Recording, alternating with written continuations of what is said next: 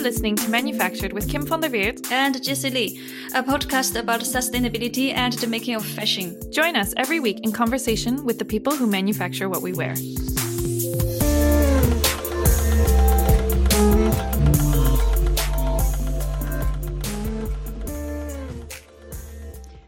This is part 2 of our conversation with Anant Ahuja and Gauri Sharma of Shahi Exports, one of India's largest garment manufacturers. In the first part of the conversation, we covered their unique origin story, their growth trajectory, their take on supplier leadership within the sustainability agenda, and the innovative social programs the company runs in partnership with Good Business Lab. In this second part of the conversation, we get into some more detail about Shahi's decision to become vertically integrated. Why was this something that made sense for the company? And how has it shaped their ability to test various sustainability initiatives? We then get into their relationship with cotton farmers and chat about why and how they're supporting Indian cotton growers to improve their yield and quality. And of course, it's impossible to talk about cotton these days without also talking about China and the cotton crisis there. Anant and Gauri offer their take on how that's impacting Indian cotton and just how difficult traceability really is. If you are on Instagram, please follow us to help us grow the conversation at manufactured_podcast. Or sign up to our weekly newsletter instead on our website, www.manufacturedpodcast.com, to find out what we're reading, what we're thinking, and what we're wishing. If you'd like to support us financially, you can make a Patreon donation via our homepage. And finally, don't forget to leave us a rating on iTunes and hit subscribe.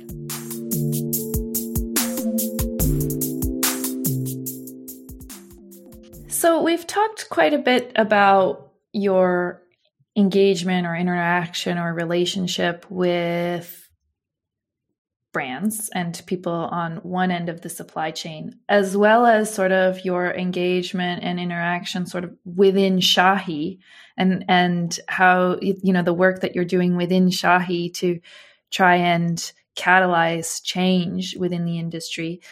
And I'm curious now to shift to your suppliers. And I know you have been doing a partnership with HK Rita, working with cotton farmers. And HK Rita is the Hong Kong Research Institute of Textiles and Apparel. If you missed our episodes last week with Edwin Ke, he's the CEO of HK Rita, and we highly recommend going back and checking them out. That's episode 25 and 26. But before we get into that, can you just give us some context when it comes? I'm guessing that one of the main things that you're buying in terms of raw materials is cotton. And, you know, who are your key business partners when it comes to cotton? Who are you buying from? Yeah, sure. So, like you rightly said, our main suppliers are on the cotton side in terms of the fact that, over 70% of our fabric requirements are actually made in-house in our own textile mills. So, one thing I wanted to say about that, this whole kind of vertically integrated model, when you look at the cost of a garment, usually in most cases, around half the cost, if not more, can be just the fabric.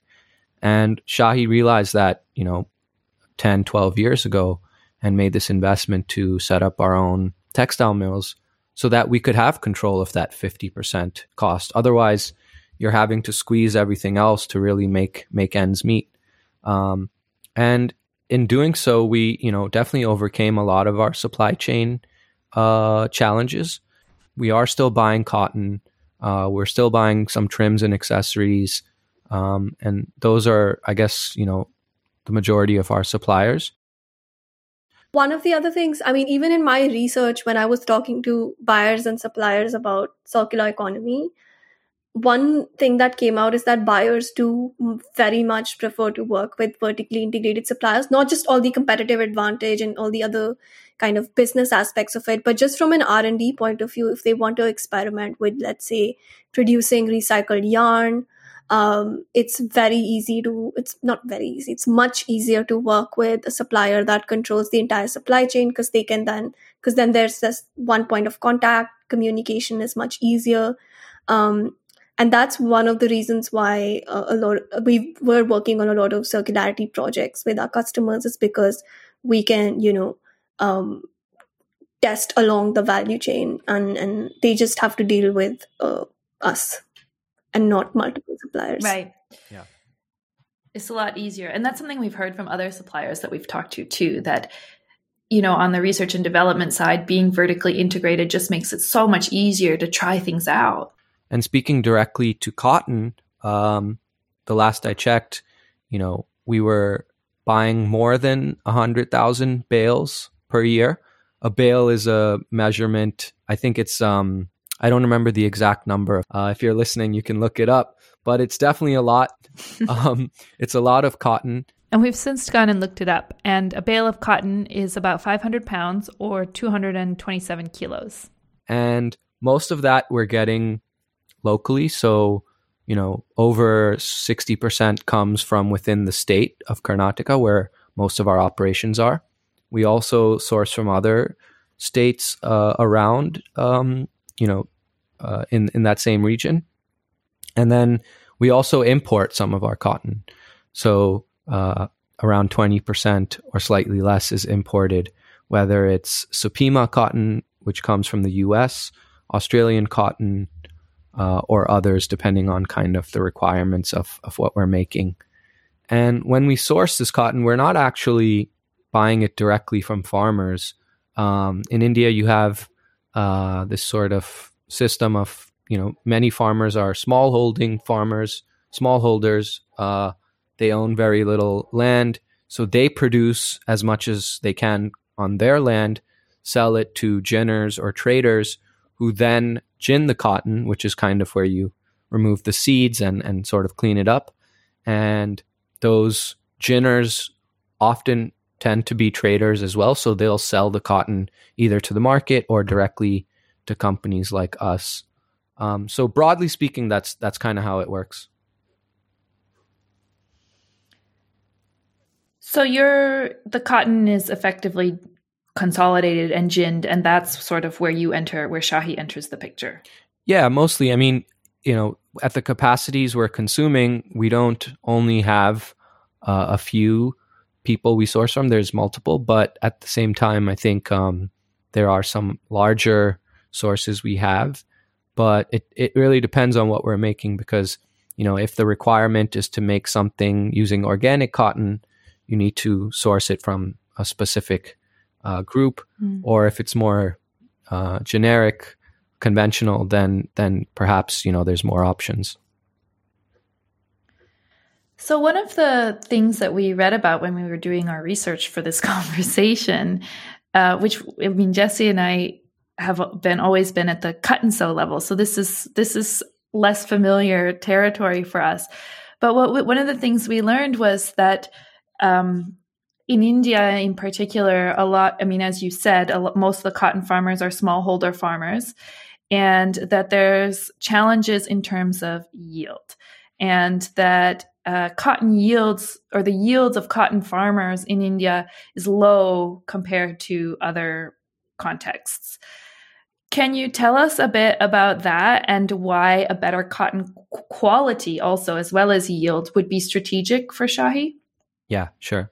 Okay, I'm going to launch into a small rant, a bit of facts, bit of research that we did ahead of this. We've been studying and thinking about this a lot too, though. But essentially what we've learned through our research is that India has the highest area of land under cultivation for cotton. So the most land deployed for cotton cultivation. But at the other side of that, we have the lowest cotton productivity per square acre. For Shahi, we source almost all of our cotton from India. So while having this, with India being such a large producer of cotton, that's great. That's really an advantage to us. But the fact that productivity is so low is definitely a challenge for this part of the supply chain, and eventually for the rest of the supply chain as well, if there's ever shortages or anything like that. So that's a challenge that we currently face. In addition to the fact that, there's, environmental issues with how it's grown. There's not a lot of advanced farming techniques, so water consumption tends to be very high. You're not seeing a lot of drip irrigation and other sort of techniques that are commonly used. And more than the fact that, this could pose problems for the rest of the supply chain, I think currently everyone should think about how this is actually affecting Indian farmers today. So there's, if you live in a region and, one season there's a drought or there's not as much rainfall and you're reliant on rainfall for your to grow cotton, essentially that can affect your livelihood in that moment. And there has been this unfortunate kind of situation where for cotton farmers and other farmers here in India, they're under so much pressure to kind of provide for themselves and their family, and they end up in these situations where one bad harvest, one bad season, or a series of them leads to basically like not having any resources, not having any food. Unfortunately, if you read up about it, you'll find stories about farmer suicides. And what's scary to think is that while this entire supply chain, we talk about the power dynamics and how different people in different parts of it are benefiting and growing and so on, to different degrees, of course. I think it's pretty clear when you look at some of the data that the most kind of marginalized section of the supply chain is at this beginning stage of cotton growing. Right. So Shahi has taken on some initiatives that look at improving cotton quality and yield for farmers within India. And could you briefly share a little bit about what those are? I know they're a little bit technical, but a high-level overview? Yeah, I can explain that. So one of the projects that we've kind of undertaken is with the Hong Kong HK Rita.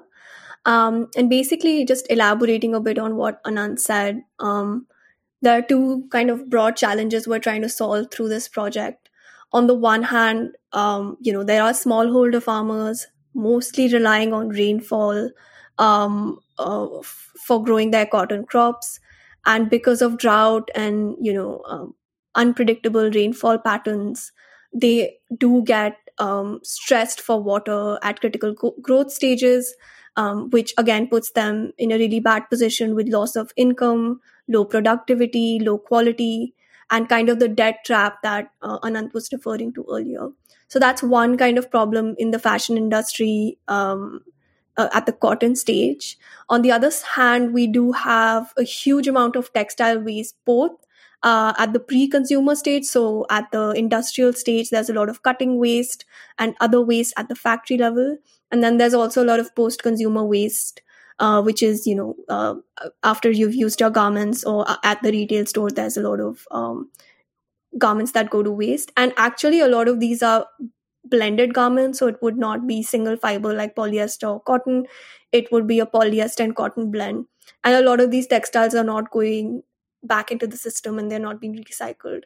So these are like two big problems, challenges that exist. So HK Rita actually came up with a hydrothermal separation technology. So what that technology does is that it's able to separate polyester and cotton blended garments, which I was talking about earlier, which is difficult to do, and very few technologies exist that can actually do that.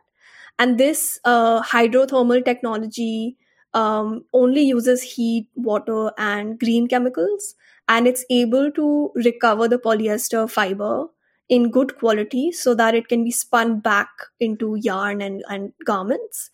And the cotton that comes out of this technology is converted into powder. And HK Rita has developed that cotton powder into something called a super absorbent polymer, SAP. And the SAP is able to retain water and nutrients in the soil. So when used in agriculture, SAP has water absorbing quality, and it can also absorb nutrients. And in essence, it's made from cotton, right? So it's a cellulosic SAP. It's not the usual SAP that's available in the market, which is usually made from petrochemicals. So as you can see, this is kind of like an eco-friendly option. It's made from waste. So it's a great way of using waste and turning it into something useful. That was the context of what this product is that we're trying to work with. But HK Rita and Shahi have basically partnered to experiment with this SAP in the field to see if it could enhance cotton production. So what we did in 2020, actually right before the lockdown, is that in a small experiment, we tried putting SAP in the soil, so in the roots of the plant and in the soil, in different irrigation systems. So we tried it all the way from an advanced irrigation technique, drip irrigation, to a conventional irrigation system where we mimicked water stress. So if rainfall was less or there was less water available, so we mimicked that in the experiment as well. And what we basically found is that SAP across all these different irrigation systems, across all replications, the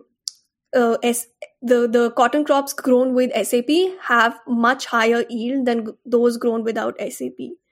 And we found that the highest difference in this yield, so the highest yield with SAP is actually when there's water stress. So what this kind of, made us realize, coming back to the challenges I highlighted, is that SAP could actually be useful for farmers that are relying on rain-fed farming, which is majority of farmers in India. And it could support them when there's water stress by retaining water and supporting them at the critical growth stages of the plant, and ultimately leading to higher yield. We also found that SAP in the water stress conditions delivered better quality. So it was a finer fiber than other cotton plants. This is also something we're exploring further, but these are very initial results. And then, like I said, since there's so much textile waste, we are able to use some of that cotton textile waste in producing SAP, which can be, again, used to produce cotton. So it's kind of a closed loop system. So that's kind of what we've done so far. But this was a small experiment, and the results were really promising. So in 2021, we do plan to go deeper into this and look at what are the applications of SAP? How should it be applied in rain-fed farming? What's its exact impact? We'll explore different varieties of cotton, like organic cotton, and at the same time exploring how SAP can be made at industrial scale, because right now it's made at a pre-industrial scale in very small quantities. I'm curious how you think, or if you project into the future, how you envision, if higher yield and better quality cotton within India is of strategic importance to Shahi in the way that you've described, how do you envision sort of a partnership with Indian farmers or growers going forward? Do you expect that at some stage maybe there would be a more direct relationship? No, it's something we have to figure out, because at this point, it's about looking at whether this technology works or not. And if it works, how do you use it? How much of it do you use? Where do you apply it? What conditions it works in? So a lot of technical aspects have to be figured out before we're ready to commercialize or distribute it to farmers. However, Shahi does have an agricultural department which is taking care of this experiment. And we do foresee in the future that if proven successful and validated, this product would be taken to farmers. And how that's done is, again, something that we would properly research, figure out what's the best way of marketing it, training farmers, creating awareness, building the right linkages, making sure it's offered at the right price point in comparison to other products on the market. So there's still a lot of things to be figured out on that side, which would be, I guess, after we're done with the experiment, that's what we need to explore. Do you think Shahi could ever become a farmer itself? Go into growing? I don't see why not. I mean, I think like to some extent, yes, because, in this case, we're trying to test a technology, demonstrate its effectiveness. But then if assuming that this works and we see value in this product, I don't think that we would ourselves grow the cotton, but I think there would be a really interesting series of probably experiments or research maybe Good Business Lab would like to get involved in, where we're looking at, okay, we've sort of tested the environmental side, now let's look at the social side. How do you actually how do you distribute this? How do you train farmers to use it? How do you ensure that you're adding value for them? And ultimately, I think what Shahi would stand to benefit is having a healthy supply chain. So that's kind of the angle we're looking at it from, as opposed to saying, let's vertically integrate all the way down to the cotton farm. Let's see, it's also a way to secure your cotton supply, actually. From the higher level, you have higher yield and better quality of cotton. From the practical day-to-day operation, you would have a much more secured cotton supply comparing with today, small cotton holders and relying on raindrops. In future, you would have, they rely less on the climate, but more on the technology. Yeah. I mean, aside from, what we talked about, the challenges that a lot of cotton farmers face, what you said makes a lot of sense, Jesse, because, if you have a lot of small holder farms and they're all growing cotton in their own way, it's not very, advanced, the techniques they're using, you can face quality issues just at the level of, the growth stage at what each farm is doing, but then also combining everyone's output into one sort of big bundle that then gets processed. Even in that, you might have inconsistencies and so on. So there's a lot of challenges, I guess, but in general, I think the first priority would be to say, let's secure the health of the supply chain. And through that, the kind of benefits that a firm like Shahi could see are improvements in quality, more visibility, more transparency. And, honestly, in the context of everything that's happening in the world today, we're seeing a lot of shift away from, sourcing cotton from China because of the sort of issues that some people have identified with the way, some regions are growing cotton. And I think that issue itself is very complex from what I can understand. But what I think it's leading to is a strong kind of, interest in investing in transparency and visibility into all the way down to the cotton, which through a project like this, we could also help ensure. Yeah, and it's interesting. We had a conversation, I don't know, a few weeks ago with somebody who's looking at kind of facilitating direct to grower transactions between brands and cotton farmers. And it's exactly the same as what you've just described. There's right now, traceability with cotton is just, practically speaking, incredibly difficult. Yeah. I think that's part of the issue with cotton coming from China, where there are regions where, brands and retailers don't want to be associated with sourcing from, but it's not the entire country. But then how do you know if cotton came from this region or a different region? So it's pretty complex. And then you think about the fact that, 30% of the world's cotton is coming from China. Maybe 70% of it is coming from this region that people don't want to source from. But essentially you have to cancel all of that cotton because there's no, like you said, traceability. And even by canceling all that cotton, couldn't assure the cotton you eventually sourced is not originally from that region, because right now there is no technology applied to trace down to the DNA trace. That's right. Even a few of our customers have asked us, although we source almost all our cotton locally, if for example, the US puts a, ban on Chinese cotton, and we're shipping goods from India, and then the authorities in the US are inspecting the goods, how would we prove that it doesn't have Chinese cotton?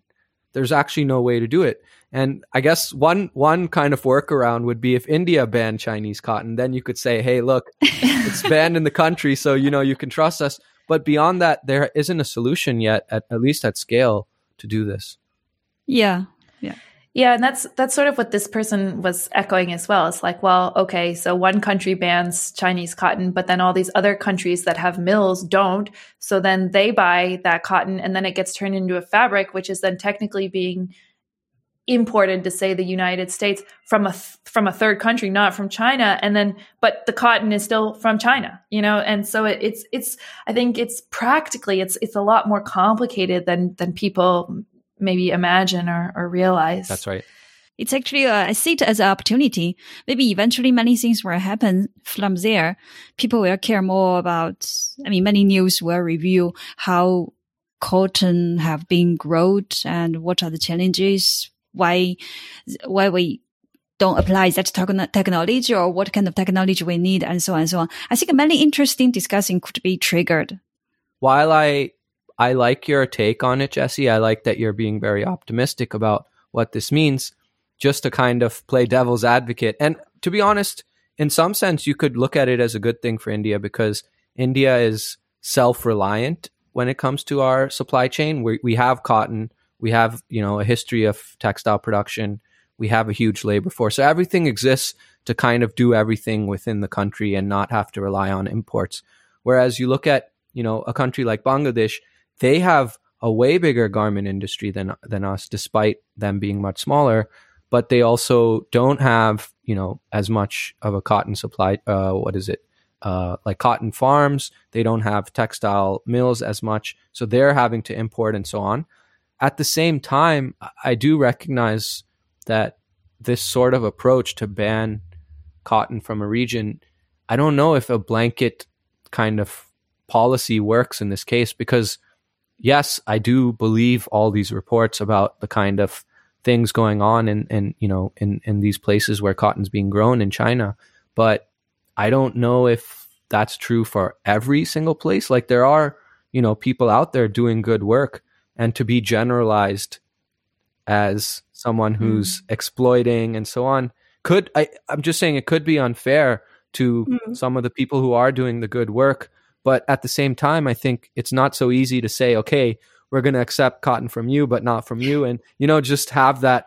Technically and practically, it's not possible. Technically and practically. And the one sentence you said, and then it's very interesting. You said, you imagine, what if, in case, in future, if the only thing can spare India is India government said, okay, we also ban cotton from China. So you can spare us, US can spare us from that. Yeah. But that's the very interesting question, because think about it.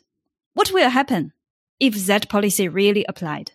What if tomorrow India government said, after US government clearly issued, we will ban old cotton from China, and India government will say, yeah, we will also ban the cotton from China. Even India never really import cotton from China, but just to do so, what will happen? It will trigger lots of chain reactions. Think about it. So if India will not move that way, Bangladesh will not move that way. We understand why. But if India will not move that way, why? If we think more, maybe we will understand how complicated the supply chain today is, like a network. We've put everyone inside. So no one can really be out of the network. No one can really say, I don't work with this country, or I don't work with that thing from that country or that region, because it's a network. It's a networking. That's true. That's true. You're totally right. Just a side note, kind of interesting fact for those who don't know, India did ban TikTok. So in their feud with China, they were able to do a few things. And that was one of them. So I find that pretty interesting. But you're right. I don't think it would be easy to implement a policy like that. And I think trade is highly complex. I don't fully understand it. We did introduce a 10% custom duty on importing cotton, like right now, 3 days back. Yeah, but that's 3 not days the ago, same yeah. as banning it. I was just thinking out loud that what Anand said earlier about how 60% of our cotton is sourced from Karnataka. So, in essence, the cotton is grown, ginned, turned into yarn, fabric, cut, sewn, packed, washed, everything in the same state. And that is possible in India. And that's kind of what Jesse was saying. Yeah. An investment like our textile mill in a place called Shimoga, what was so amazing about it is although, it was the right, we look back now and we realize it was the right thinking and there's a lot of good reasons why we did it. One, I don't know if this is, unintended or, it wasn't planned. One kind of consequence of doing it is a reduction on our impact on the environment, because now, before we were buying cotton from here, having it ginned here, spinning it here, weaving it here, garmenting it here, and then shipping it out. So like this whole zigzag path that we had to follow is now very self-contained in one region in India. So I think that from a business point of view, definitely has savings, but also makes more sense in terms of what it means for the environment. Yeah, it's a shorter supply chain. Yeah, exactly. Less footprint. Yeah. And it changes, I think, like I think about Jesse and I were producing in Cambodia, there are no mills in Cambodia. So all the raw materials have to be imported. And that, as you say, adds extra costs, but it also means that there's less. If you think about your sale price, what you're then selling your finished good to a brand for, then there's more of that. It can change the way that those costs are distributed too. That more of the costs, instead of going to logistics or whatever, is then going to workers. That's a really good point. I think that's something that I've heard in conversations between Shahi and our customers, where if you have a textile company and then a garment company, and they have to have a transaction to get the fabric and then do all of the processes, there's margins on both sides. And because both are integrated, we're saving on that margin and either providing more value to our customers or being able to, make sure we pay workers what they deserve and handle things in a more responsible way.